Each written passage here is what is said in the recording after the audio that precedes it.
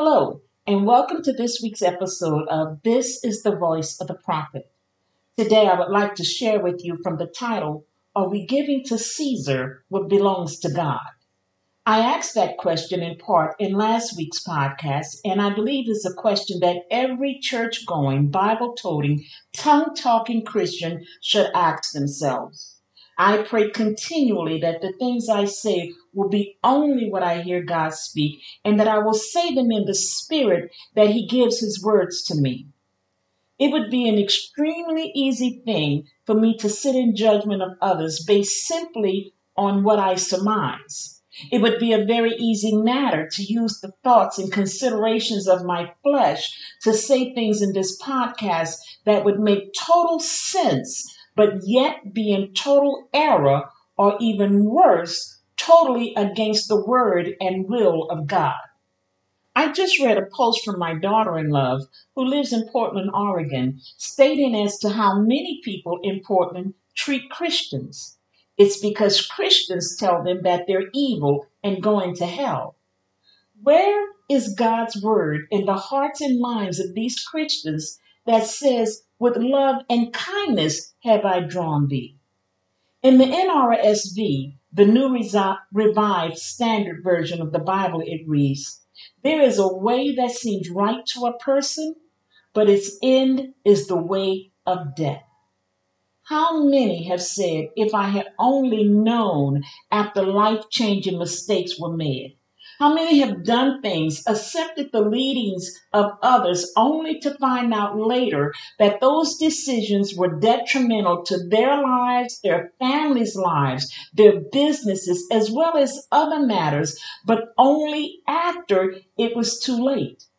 How many Christians are doing things, saying things, judging others, and even believing things that are taking them away that God never intended, that will lead them to not necessarily an earthly death, but worse yet, an eternal death?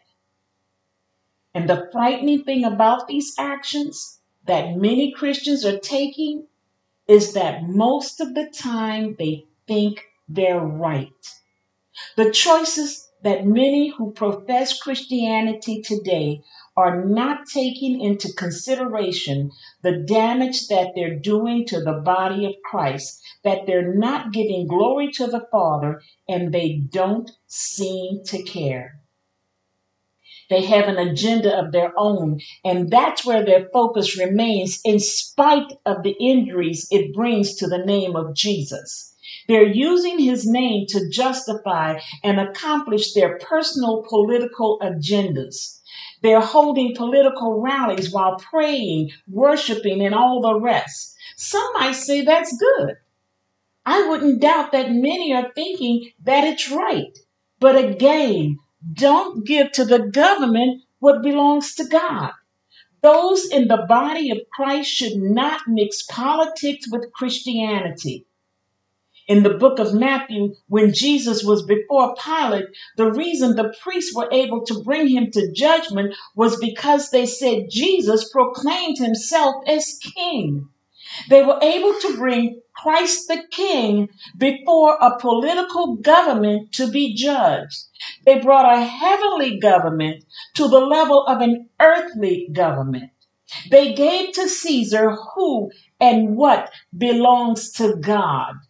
Without realizing it, when these political rallies are used for the purpose of church services, in no way does this glorify the Father. Again, there is a way that seems right to a person, but its end is the way to death. No parent wants a child who obeys and is kind only when they're looking at them. Everyone wants the child who the teachers, neighbors, and everyone will say what a good kid he or she is. So it is with our Heavenly Father. Our lives should always give praise and glory to whom it belongs, and that's God and God alone, whether others are watching or not. Our lives should be a worship to Him in spirit and in truth that's manifested through our daily walk. The glory, honor, and praise that we give the Father should not and cannot be someone's cunning plot used for the purpose of getting votes. And no Christian should be a part of that. Jesus said in John 4:23, the hour is coming and is now here when the true worshipers will worship the Father in spirit and in truth. For the Father seeks such as these to worship him. To worship is defined as to prostrate oneself in homage. It's due reverence, to adore. However, without realizing it, one can worship in flesh as well as in spirit. There is no way that a person can go to a political rally to praise and worship without the forethought intent of using that praise and worship, which belongs to God and only God, to achieve their own agendas. Therefore, the praise and worship cannot be real. It cannot be what it's purposed for. And what it's purposed for is to give glory to the Father. What does Isaiah 29:13 read? The Lord says, these people come near to me with their mouth and honor me with their lips, but their hearts are far from me. Their worship of me is based on merely human rules they have been taught. A question I posed in one of the earlier podcasts was, who taught you how to do what you're doing? When I first met my mentor, Professor Joan Miller, we were on the phone one night when she asked me to pray. So I did. Of course, at that time in my life, I was so sure that the louder I yelled, the more anointed my prayer would sound. I can only thank God for his mercy, patience, and grace.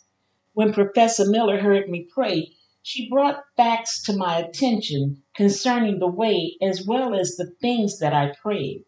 What she taught and shared with me about prayer over the next years not only changed my prayer life, but it changed things in my personal life as well. The things she taught me weren't just her biased opinions of this prayer life of mine, it was what the Word of God said. She also recommended books for me to read, as well as a workbook that we did together. But more than anything, it was hearing her pray that would bring her and anyone listening directly into the presence of God. Until this day, I still wonder, what has she had to do? How much has she had to die to her flesh? What has she had to give up and sacrifice in order to hear God's voice on the level that she does? And please don't misunderstand me. When I say hear God's voice, it's not in the sense that she's a prophet, because although God has used her prophetically, without a doubt, each and every time that I've heard her preach the word of God, she's prophesying his word. Yet, she doesn't claim the position of being a prophet. And still, when she prays, teaches, preaches, or ministers the word of God, you know without a doubt she's brought you into his very presence. Her very life, as far as I'm concerned, exudes a life of worship to the Father. But yet, we can still laugh and talk about things other than the Bible. She walks a well balanced life before me and those around her. This is who taught me how to do what I do. And she didn't teach me a bunch of rules or a bunch of do's and don'ts based on how my flesh would feel. I believe this is what every Christian should be able to do. Basically, maintain their spiritual lives without being hypocrites because of their fleshly lives. That way, when we praise, it will not be to impress or influence others with ulterior motives and hidden agendas. It will be in spirit and in truth. I researched the word truth according to Strong's, but the definition didn't bring the clarity that I felt was needed for this time. So I looked at Merriam Webster. It defines truth as sincerity in action, character, and utterance. Obviously, my question would be not only in worship, but in service to God, are we Christians in truth? Are we Christians in sincere action, in character, and in the things that we say? Jesus said that the true worshipers, which obviously means they would be worshipers who were not or are not true. True, meaning that which has not only the name and resemblance, but the real nature corresponding to the name in every respect, corresponding to the idea signified by the name, real, true, genuine. Strong's Concordance defines true as opposite to what is fictitious, counterfeit, imaginary, simulated, or pretended. At this point, I must ask those who are at the political rallies and even in church services where politics have become their focal points and rallying cries, are you actually worshiping the Father in spirit and in truth? Or is what's going on counterfeit, imaginary, and fictitious? Is what and who you're worshiping corresponding to the name of God? Is the worship that many are professing, signifying the name of Jesus, real, true, and genuine? Or are some making the mistakes, and for some maybe not mistakes, but conscious performances of praise to impress and encourage others to follow the political paths that they've chosen? Bottom line is, are you giving to Caesar what belongs to God? One of the things that I realize now is that when I was worshiping in the flesh, again without the realization of what I was doing at that time and the mistakes that I was making, I did a lot of that because of what I saw others doing. I was impressed, moved, and motivated to emulate those who I saw as spiritual, anointed, powerful, and right.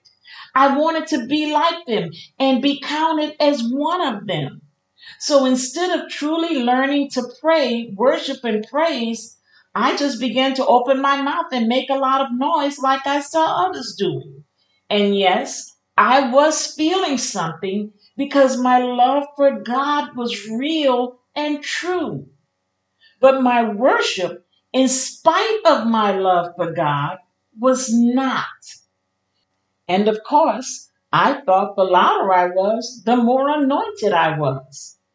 Big mistake. I must repeat again. Proverbs 14 and 12. There is a way that seems right to a person, but its end is the way to death. Does that mean that someone can't be vocal or even loud in their worship and praise? Of course not. But no matter how boisterous or quiet one's praise and worship may be, it must be in spirit and in truth. We can't give to Caesar what belongs to God. We must keep politics and flesh out of our true Christian walk. What we do and how we live is a lot more resounding and powerful than what we say.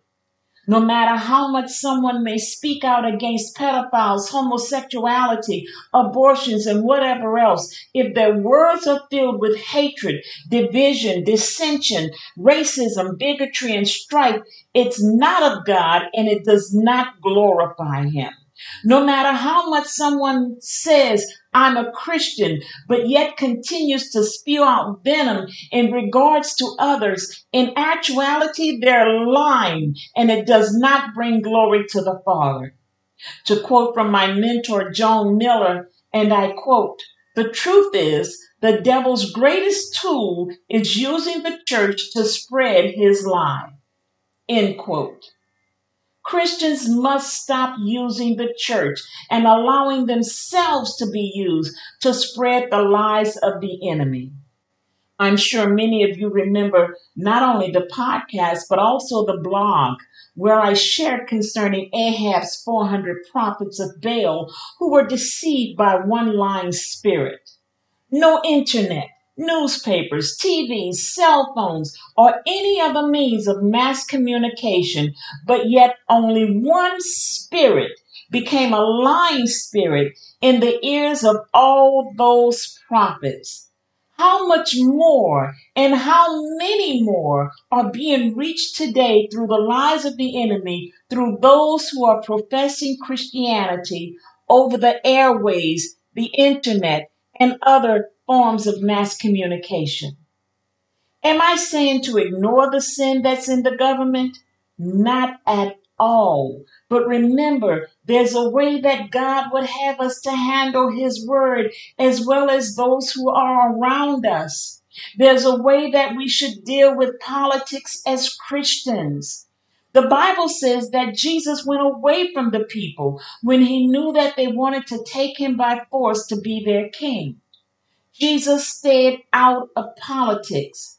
Nehemiah was a politician with the king's ear. Basically, he was favored by the king.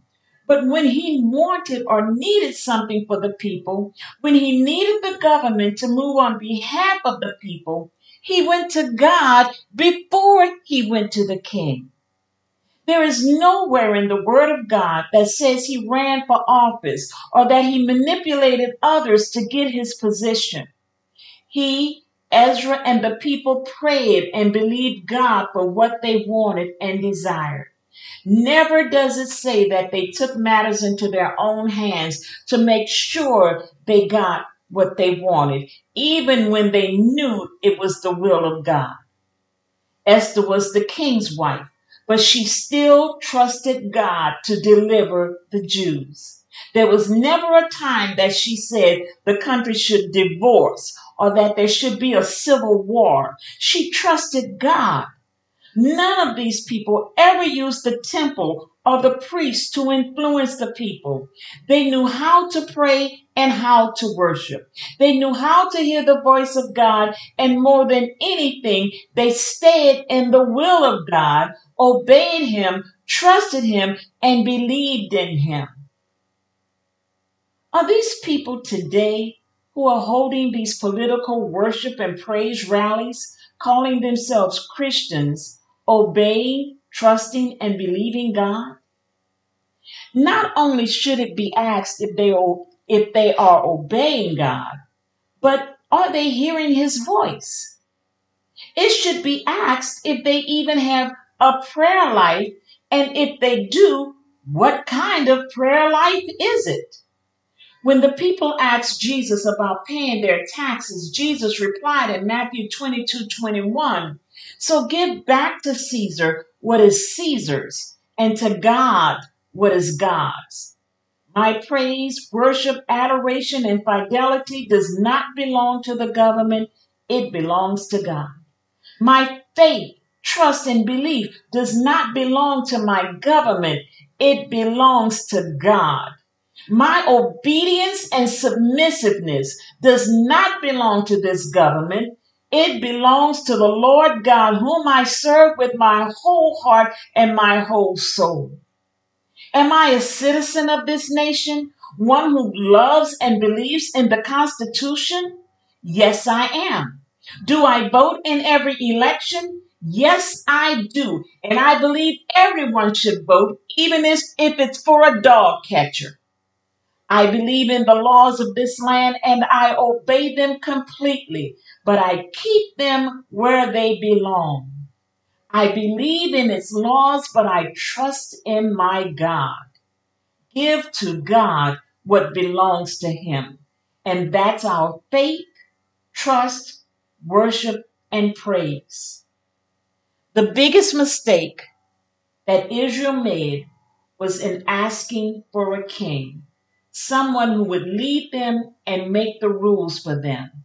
They trusted in a man for them to follow as opposed to the true and living God. They chose to place their trust in an earthly king as opposed to the King of Kings. They gave their allegiance and praise to flesh as opposed to the true and living God. These are the same choices that those who are presenting themselves as Christian leaders in Congress, the Senate, in pulpits, on television, and all over this nation are making today. Again, remember Proverbs 14 and 12. There is a way that seems right to a person, but its end is the way to death. It's amazing as to how many Christians don't realize that they're going a way that they think is right, but is leading them to death. Never should true Christians use the honor, praise, and worship that belongs to God for their own personal political agendas. It was the priests, those who were leaders of the synagogues, who used their influence with the government to kill Christ. Selah. Pause and think about that for a moment. As I continually say, it's Christians who are destroying Christianity. It's Christians who are killing Christ all over again. Give to the government what belongs to the government, and give to God what belongs to Him. Thank you so much for listening to this week's episode of This is the Voice of the Prophet. I ask that each of you would share this podcast with others and always remember that it's available for listening on every podcast server and app. I continue to ask you for your support through your prayers. You can contact me through my email at ameeteagle@charter.net. That's AMITEAGLE@charter.net, and through the Facebook post or Facebook Messenger. Thank you again for your prayers and support, and may God bless each and every one of you.